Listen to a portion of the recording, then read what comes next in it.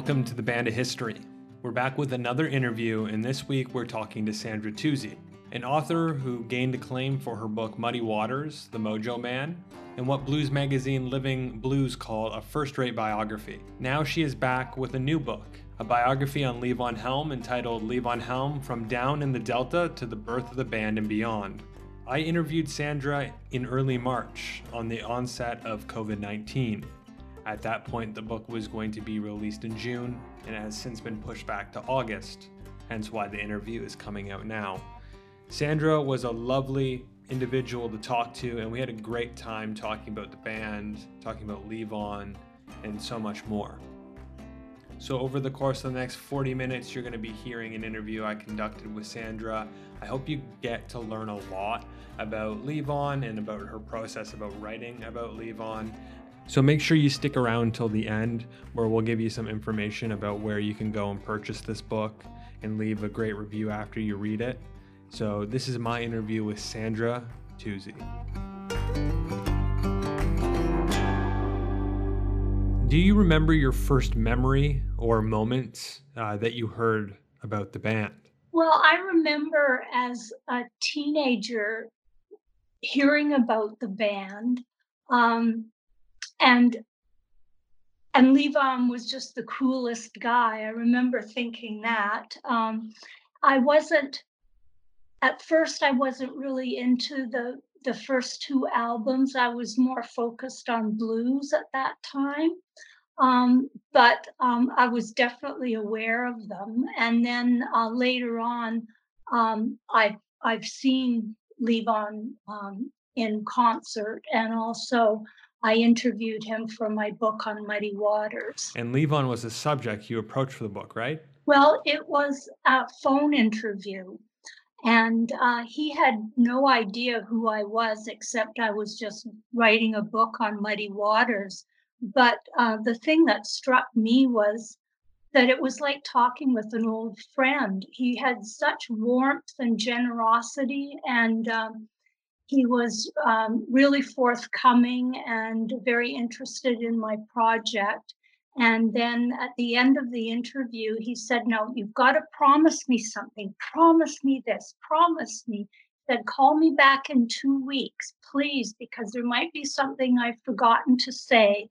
And I might want to add more to the interview." So I did that, and he was so friendly again. It was just amazing. And of course, as I didn't know at the time, but he was like that with everybody. He just made everyone feel like you were his best friend. That's something that I've heard over and over again. It was just a remarkable facility he had for putting people at ease and making them feel welcome. And to put it into context for our listeners, what year did you interview Levon via the phone? That was 1996. Now, 96 was post-original band, and he had done a lot of solo work and work with other individuals. And I'm pretty sure this was prior to the cancer diagnosis, or was this around the same time? It was prior. I don't remember hearing any of that gravelly aspect to his voice that you could hear in some of those later albums. So yes, it was. He was diagnosed in 1999, 1998, 99. 98. It was a couple of years after I interviewed him that he was diagnosed. And now you're in 2020. It's almost been 20 years after that initial interview. What led you to write a book about Levon now? Well, yes, it took me 20 years to come up with another subject. I don't move quickly. Um, it was really important to me. Well, I wanted to write another book. I had the time, and I just thought I've got at least one more in me.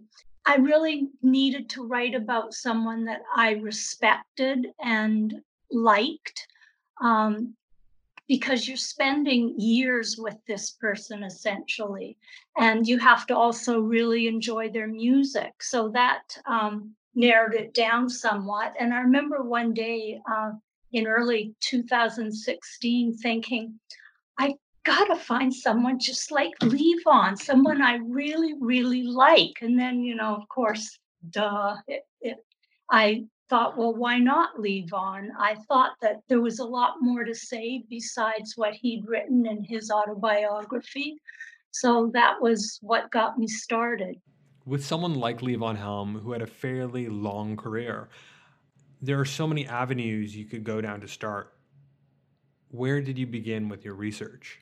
I was living in Toronto, and I started with the Toronto Public Library, which is just a fabulous resource. I found that with my Muddy Waters research as well. So I just researched everything I could get a hold of in the library there, and that's where I started. And soon after I began, I realized, gee, I really don't know much about drums as an instrument. So then I decided I had to learn drumming. So I started taking drum lessons. So that really helped a lot. And then after that, it was time to start interviewing people. And then I went down to Arkansas and interviewed Levon's friends and musicians that he worked with down there. That's incredible. And you actually went and learned to play the drums. I'm assuming that helped you in a way to put yourself in the shoes of a drummer like Levon? Yes, well, I'm not a musician. I have no musical talent, but I love to try. So I had taken guitar lessons a long time ago. And again, I'm no good, but I enjoy it. So, yes, I just realized that how can I write about a drummer if I really don't know much about the instrument? So, I'd never sat behind a drum kit, for instance. So, I just thought, well, that was something I really had to do. And it's become a passion of mine. I just love it. Now, you mentioned you went down to Arkansas and interviewed a lot of his friends and family. It's quite well known that members of the band's extended family are quite private and often don't like to talk to outsiders. How did you approach reaching out to them and getting them to speak so candidly? Well, you're right. Most people that knew Levon hold their memories of him that's a very precious thing for them. There were a few people who told me that they just didn't want to share that. There was somebody else who was a bit wary because, he didn't know who I was. And so he did his interview at the University of Arkansas with somebody he knew, but I got to submit questions. Um, but yes, you're right. That these people felt towards Levon and still feel. I mean, there are men that would choke up just talking about him, and this is years after his death. So they held those memories very. They were very precious to them. But I was amazed at how open these people were in Arkansas. That I was a stranger. I just showed up and. One person would introduce me to the next person. And as I traveled across the state, I got to meet quite a few people that had personal ties to Levon. Can you walk us through some of the largest challenges you had when writing this? I find the whole interviewing process uncomfortable, quite frankly, but it all worked out. One thing that wasn't that most most musicians that you write about, their career sort of peters out in maybe late middle age. But the one thing that was easier, I guess, and it was easier to create more interest with the Levon book is that he just went full steam right to the very end. And not only that, but he, won 3 Grammy Awards in the last years of his life. So it was, some books would just, you'd lose interest near the end. The person might just retire and live quietly, but it was just the opposite with Levon. So that was something that made it easier. One thing that I realized from doing my research was that there was hardly anything written about what Levon did when he quit the band, when during the first Dylan tour. Hmm. And he just skips over it really in his autobiography. So that was something I really wanted to know because that was almost 2 years. And so that was something that I wasn't sure I could find out much about that, but I found out quite a bit actually. You're right. It really glosses over it a bit, whether it is the Dylan period or even periods after that. This is a question that links up with the listener question we'll get to later, but what was the most interesting thing you learned about that 2 year period? He lived in a building in Los Angeles that was full of musicians, and Bobby Keys, who became the sax player for the Stones, was one of his best friends there. So they hung out a lot. And then there was a big contingent of musicians from Oklahoma, including Jesse Ed Davis, J.J. Cale, Jimmy Carstein, and a bunch of others, and they would all congregate at Leon Russell's house. So there was a lot of music going on there. And as well, Levon tried getting a couple of bands together. And so it was just kind of an interesting period. I don't know that he progressed too much musically, but that's not entirely true either, because when he traveled and stayed with his friends in Memphis, he was hanging out a lot with the musicians on Beale Street. A lot of the Black musicians, like the DMGs, and so he would have picked up a lot of influence there, I'm sure. Now, you interviewed a lot of people for this project, and the book is brimming with quotes and stories. Was there someone that surprised you when you were interviewing them? Well, one person that comes to mind is David Clayton Thomas. Um, I hadn't even really thought of the connection there, but of course there was one in the early days in Yonge Street, and then they both lived in Woodstock at the same time. And I had a connection with David because in Toronto I was a book editor and worked on his autobiography. So he was kind enough to talk to me, and I thought his um, explanation of what he called the Toronto sound was very interesting, about how all these different influences were coming together in Toronto in those early days, and how there definitely was a Toronto sound. Now, you can't write a book about Levon without talking about Robbie and Levon's relationship. How did you approach that subject that is often getting the fan base into a tizzy? Well, I really wanted Levon to have a voice here. As you know, all we hear now is Robbie's point of view, Robbie Robertson's point of view.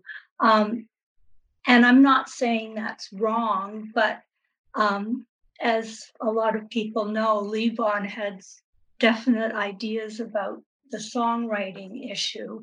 And I just wanted to bring up some points that I think that maybe people don't know about. Your ability to talk to people who were present during the band's time definitely helped bolster Levon's claims. Now, did you talk to Robbie Robertson while writing? I definitely want to go down that path, but Robbie Robertson, I guess, did not. He wouldn't speak with me. I should say that lots of other people had opinions, that's for sure. Old friends of Levon's were quite definite in saying that Levon was definitely contributed to songs. Your book does a great job at defining the songwriting process and going into depth to help explain that to the reader, which I think is much appreciated. Now, with only two band members left and Robbie not really talking, how did you tackle learning about Richard and Rick, who are no longer with us? Well, as I say, it started with just book and article research. And so I looked at as much as I could find. I have an enormous amount of notes on it. There's so much that couldn't even be put in the book. But yes, that was the basis of it. And then reading that would certain questions would come up. So if I was speaking with someone who was around at that time, I would ask them if they knew about certain things. So that was really how I did it, combination of just the book research and interviews. Specifically with Garth, he can be a tough interview. Did you interview him for this project? No, a photographer that I met through this book um, has connections to Garth. And so I tried to get to him that way, but there was just no response. Now, my favorite part of the book was the post band part, where Levon was working on a lot of different projects and various bands. It seems that there were a lot of challenges, but also a ton of great memories.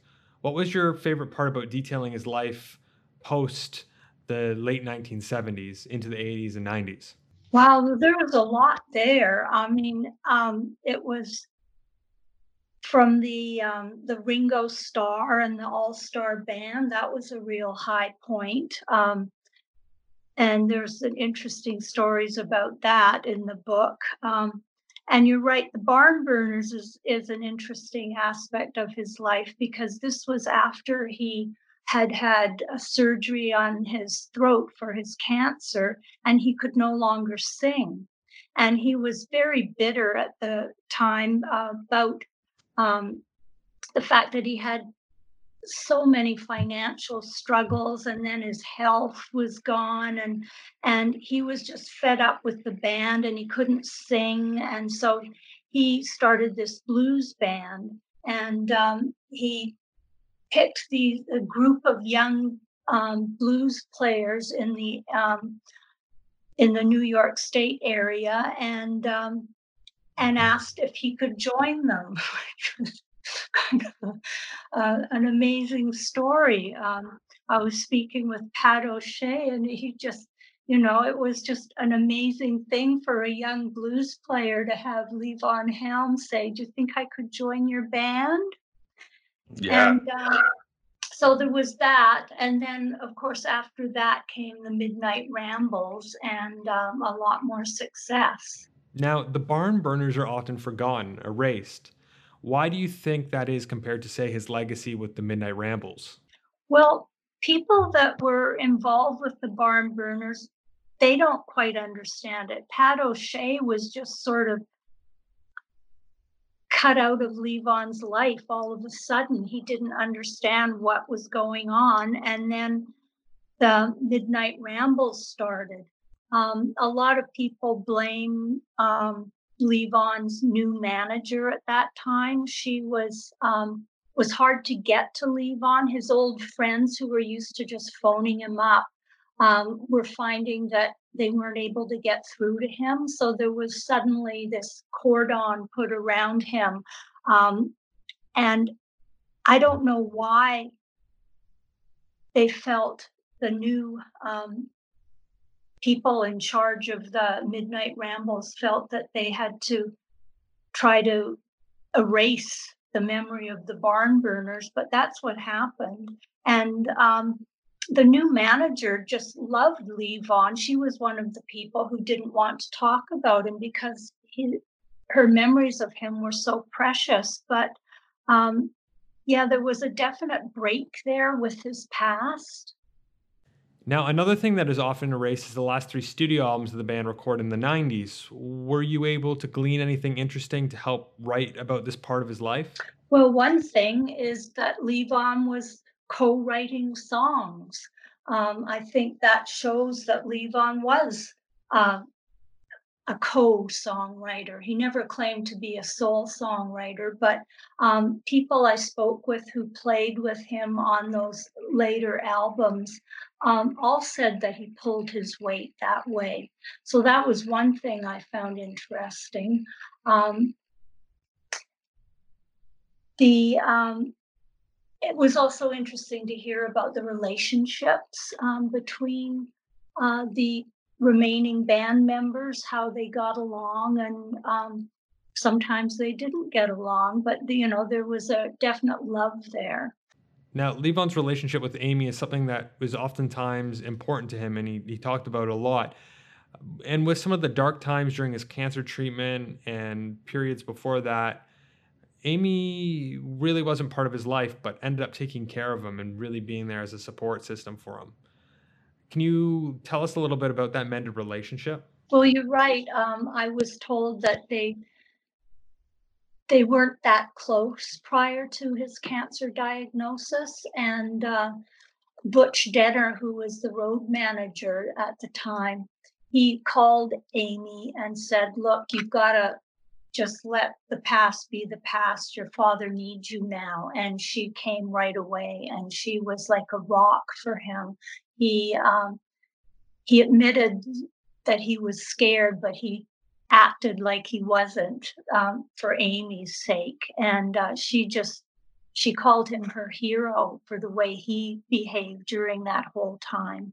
It also seems that Levon mellowed out a lot during this period. He was known to be kind of a hothead, a nice guy, but definitely a hothead. Do you think that the cancer changed his life in a lot of ways, and in in coming out of that, it led to a life that was a lot more positive in outcomes? Well, I think during the 90s, there were a lot of struggles, and his barn burnt down and the cancer, and it was a there were some terrible times for him. And yes, the barn burners have said that he was really difficult at a lot of the time. But you don't hear that after he comes out of that period and starts to be able to sing again, and things are better financially, and the midnight rambles are going. And people describe him as happy during that last part of his life. He got back to the roots music that he loved so much. He was successful. He was with his daughter. So yeah, there was definitely a change there, I think, between the 90s and the 2000s. He is a rare musician that had a huge late career boost. He won Grammys and had a ton of success with his albums and live albums.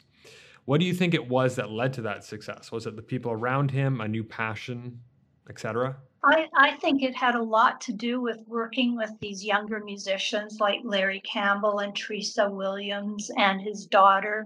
I and as well, just the fact that he was getting his voice back, and he was um, learning to sing again and getting his confidence back, and then thinking about going back to the beginning of his life, thinking about the songs that he sang with his parents back in Turkey Scratch. Now, do you think Levon was really ever concerned about leaving a legacy behind?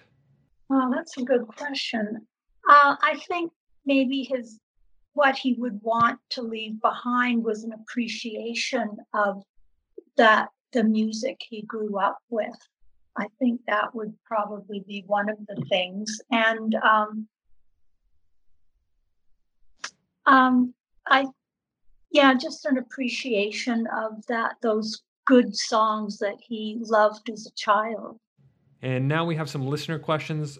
The first one is from Steve. I would like to know about Levon's views on race. Robbie mentioned in his book that Levon was quite progressive and had issues with some of the Southern beliefs. Yes, he definitely took a stand. His mother um, was his guide in this. She was adamant that all races needed to be treated the same. So he grew up in a segregated society. They didn't, black and white people didn't mix at school or church. But for instance, Sam Tillman was a black man who lived down the road, and he thought of Sam as almost a family member. Um, Later on, when the original band was together, and they were down in Arkansas, Levon wanted to jam with Sonny Boy Williamson. So they found him in Helena and were jamming with him. And the police came and said, "You can't stay here." They were at a white motel. Right. And and said they had to go. So Sonny Boy said, well, let's go to this place he knew in Helena. So they went there, and then the police came and made them leave there because there were blacks and whites together.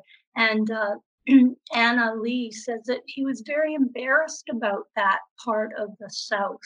I really, really bothered him. And race was not an issue with him at all. If he liked you, he liked you. It didn't matter what the color of your skin was. Another question here from Shay. What was the most surprising thing you found out about Levon? Something that you weren't expecting?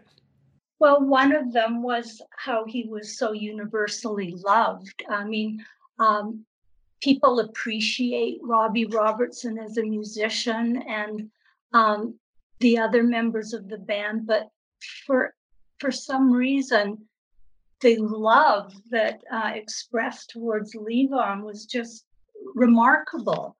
So I didn't realize that when I started. I also didn't realize the wide swath of music genres that Levon embraced throughout his life.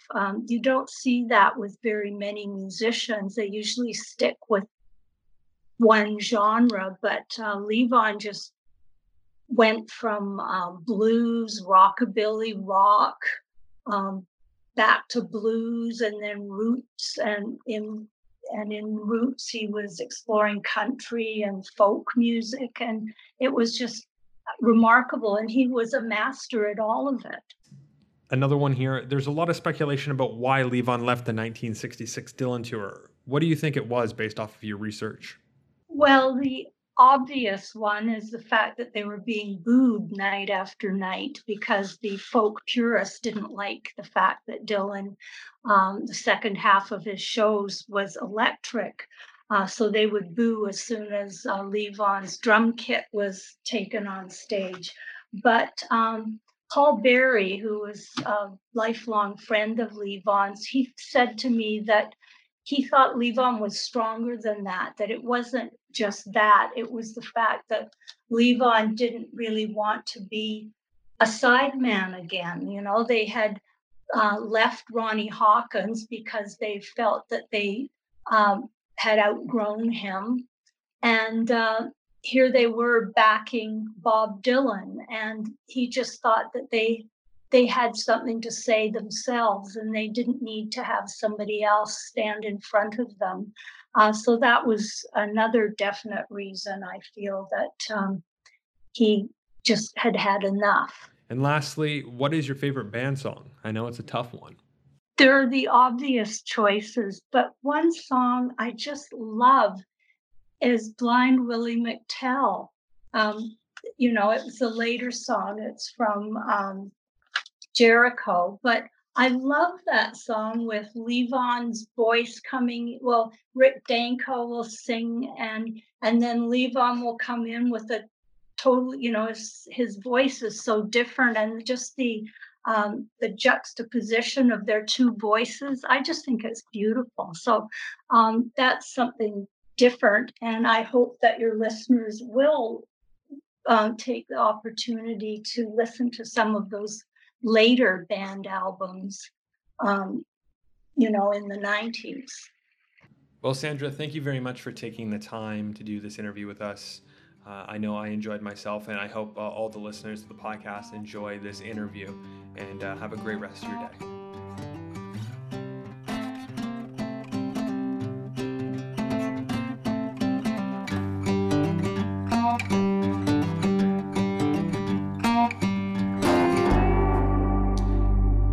That was my interview with Sandra Tooze, author of Levon, From Down in the Delta to the Birth of the Band and Beyond. As you heard at the top of the interview, the book was supposed to come out in June, but now is coming out in August. You can get your hands on a hard copy edition or a Kindle edition very soon. I believe it comes out August 25th, 2020. And there really isn't much to be said about this book other than the fact that it was so great to read. As somebody who's read pretty much every book you can and every type of article that you can about the band, I was expecting myself to know a lot of the information there, but Sandra does a really great job at talking to people and gleaning stories that I had never ever heard before. And you're going to really, really enjoy that. So thank you again to Sandra, and thank you again, everybody who's listening to the podcast. I really hope you enjoyed it. I really hope you go out and buy Sandra's book on August 25th, get a nice hardcover edition of it, grab a drink and go out on your deck and take a read, because it's really worthwhile.